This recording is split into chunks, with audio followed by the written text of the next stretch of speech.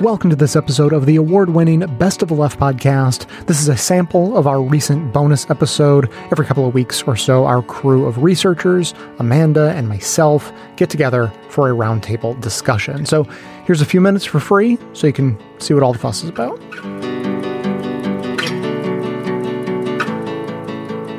We're starting with an article Amanda came across called Tragic Optimism is the Opposite of Toxic Positivity. This is from The Atlantic. And just in sort of very broad strokes, it actually makes sense to start at the end of the article. And it just explains that having gratitude, essentially, for life, even when life doesn't go well, having gratitude as a fleeting emotion can come and go, but gratefulness or existential gratitude can pervade your entire life through its ups and downs. It asks for nothing, but is on the lookout to find the hidden benefit and opportunities for growth in everything, even during a global pandemic. As Eamon said at the recent International Meaning Conference, gratitude is not just a switch to turn on when things go well, it is also a light that shines in the darkness. How do I get a ticket to the International Meaning Conference? Maybe so. Maybe I feel like that's something I might be interested in. Maybe some press passes. Oh, there you go. So does anyone have initial takeaways on the benefits of gratefulness on mental health? So what this article is talking about, it's not just gratitude, although gratitude is part of the method to get to this point. But tragic optimism involves the search for meaning amid the inevitable tragedies of human existence.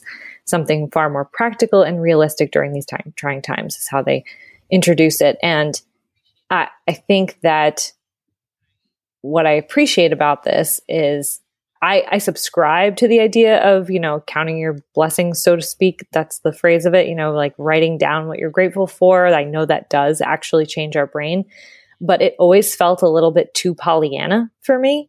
And I was always like, I feel like I'm avoiding something. I feel like I'm choosing to look at this and I'm ignoring the rest of it. And this is just, it feels like a more balanced approach that we're acknowledging bad things happen, things are shitty. I think what I learned is that the process of identifying what you're grateful for and holding what you're grateful for and that things go bad and are awful and both can happen at the same time can lead you to feeling like you have the capacity to help others. And so I went from feeling like this whole gratefulness idea was very selfish to feeling like, oh, okay, this is a means to an end where you could actually have a greater capacity to give to others. And I think that no one has framed it like that for me, at least what I've read about it before. And I thought this was very clarifying. I saw this as kind of a explanation for religion and why it exists. The idea of believing in a God that allows horrible things to happen, but it's just part of the plan. It's just part of the plan. Seems to me like the toxic positivity. And you can just put that all away. Everything's good. And you never actually have to deal with the bad things because they're just a part of the plan. Whereas tragic optimism, you do have to accept that things are bad and bad things do happen. But you can find your own meaning from them. And maybe religion can do that. But I do think it's a lot easier to outsource that idea and not actually do any of the work yourself. Because there are plenty of religious people who do great works for other people, but a lot of it seems to boil down to I'm saved. Like all the stuff that's happening is just temporary. None of this actually matters that much because this is just like a giant SAT test for the better eternal heaven that's coming. So maybe just to clarify things for the listeners, I realized I should have pulled this list of examples. So they have this bullet pointed list of things that a person may be grateful for if they are practicing this form of tragic optimism in the face of actual tragedy. So I am grateful for my life even in times of suffering.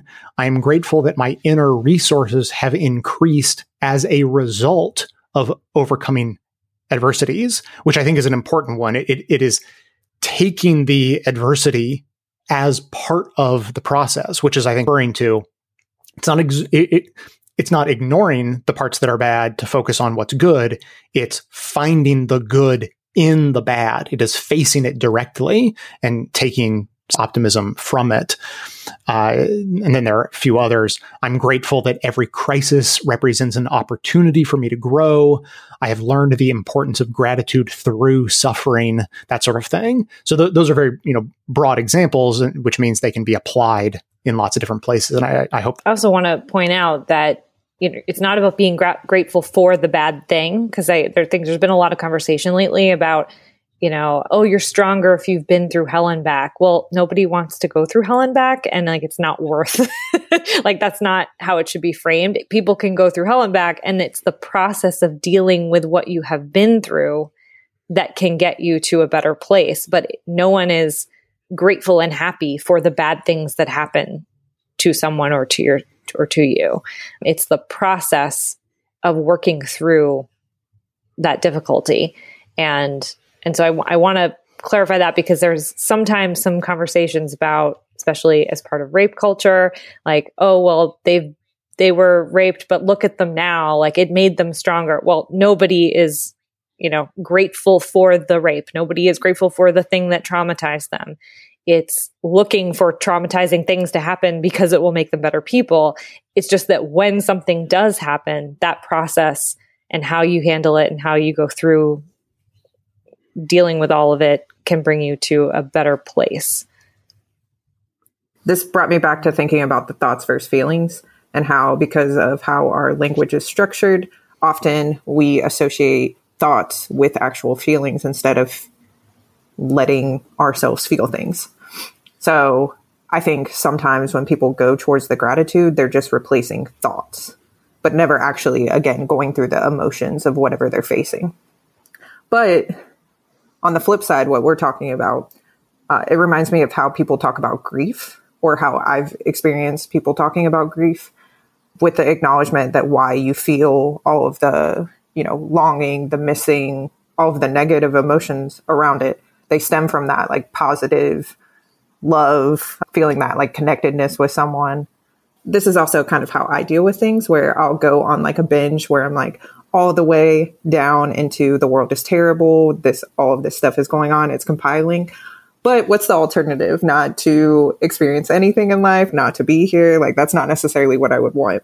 So maybe that doesn't seem like such a positive note for others, but I feel like it's my my way of balancing, where I both can feel all the negativity and acknowledge, the painful side of living, because sometimes living is painful, but also just acknowledging that I want to experience these things. If you don't experience the bad, you're not also here for the good. So.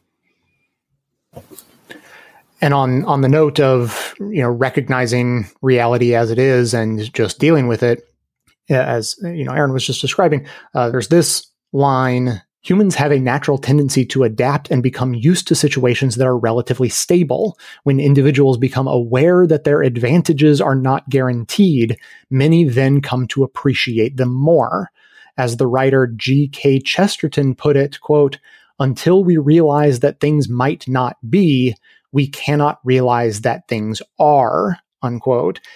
And what I wanted to ask everyone's take on this, and how it relates to, or whether you think it relates to, the commentary I did in the last episode of January, where I was talking about how one of the things that brings me some degree of bizarro comfort in a world in which there are terrible people doing and saying terrible things, trying their hardest to make life bad for other people, is that I just think of humanity as a natural force that is always going to have those elements in it.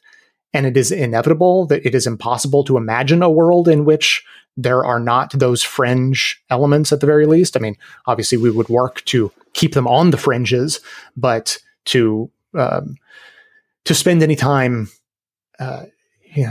or spend any mental energy wishing those people away, wishing that they would be different, seems like sort of not just a waste of time, but like a rejection of the reality of what humanity is. And that last quote, until we realize that things might not be, we cannot realize that things are, reminded me so clearly of a quote that I mentioned in that commentary about people who are accustomed to privilege, or to people who are accustomed to privilege, equality feels like oppression. And I just think, right, because they didn't realize how things were and then began to realize that things could change. And that's what made them realize, oh, wait, there's a whole dynamic here and I have a role to play. Now, I mean, we argue that you shouldn't fight against equality for the sake of your own privilege, but it was the point I was making. They imagine themselves as equal to everyone else and now being oppressed, but that's kind of what that quote means. So I don't know, did this article or, anything related to it? I think that makes a lot of sense in the context of toxic positivity, because if you are in a place of privilege, you're able to see everything in a positive light. Everything's positive, because you don't necessarily understand the struggles that the average person in the world is going through, or even, just how hard life is for most people in the world. So you get to avoid that. It is very difficult to live in a world that is constantly telling you to see things as positive, think positively, and then have to deal with the reality that, as like Buddhists say, that life is suffering. Even just your, coming into the world is a horrible experience for one of you, at least. And that's just the way life is. No one ever dies at the right time. No one ever dies and it's happy for everyone. I mean, there's some people in the history of the world that was a good thing, but there were some people that were upset about it. There's always tragedy from beginning to end, and never accepting that until it's forced upon you. It's got to be difficult because you've been conditioned not to see the reality. Yeah, it's sort of a large Stoic experiment to just accept the tragedy in our lives. Life is pain, Highness. Anyone who says differently is selling something. Nice. Do we all know people in our lives that are like the perpetual optimist who continues to do those, and then you see at some point in their life when they're faced with some heavy adversity, they crack pretty hard? Yeah. So when I was reading the article and it was talking about when you're constantly in that mode, when you actually experience those like big hardships, they have a hard time coping. And it makes sense because you're not implementing coping strategies. You're essentially just doing this avoidance, this replacement. So I think we all embracing our little darkness and our thought holes, we're just better equipped to deal with, the man. Oof, that was going to be a dark statement. Let me not say that. Yeah, let me pull it back a little bit. But in a better position to just face the adversity that naturally comes with being alive. And I think that in dark times, you can just live with the darkness, or you can try to find some little way that you can maybe make something better, right? Because usually humans do want action. They want to be able to do something. And I was reading another article about how pessimism comes from feeling like you have no control over your situation. That's part of where the despair ends up coming from. And so if you can find a place to channel your energy, which a lot of progressives inherently try to do, that can feel tremendously better. And yeah, there are some problems that are going to feel too daunting and too big, but you can do something. And I liked this quote in the article saying, "True gratefulness rejoices in the other." So when you can help someone and you can help someone else's life improve or help society improve or, whatever it might be, you can tap into gratefulness in a deeper way because we are trying to bring everyone up. We're taking some sort of action and feel significantly less out of control or less helpless. Yeah, I think the toxic positivity that is pervasive, that I think a lot of people is as you said at the beginning, Amanda, that it's about sort of ignoring the bad parts. And so for a long time, I have thought that the flip side of ignoring the bad parts is doing work toward goodness. And conversation certainly doesn't replace it. I mean, that's what you're saying, that like doing work, trying to make improvements wherever you can be integral.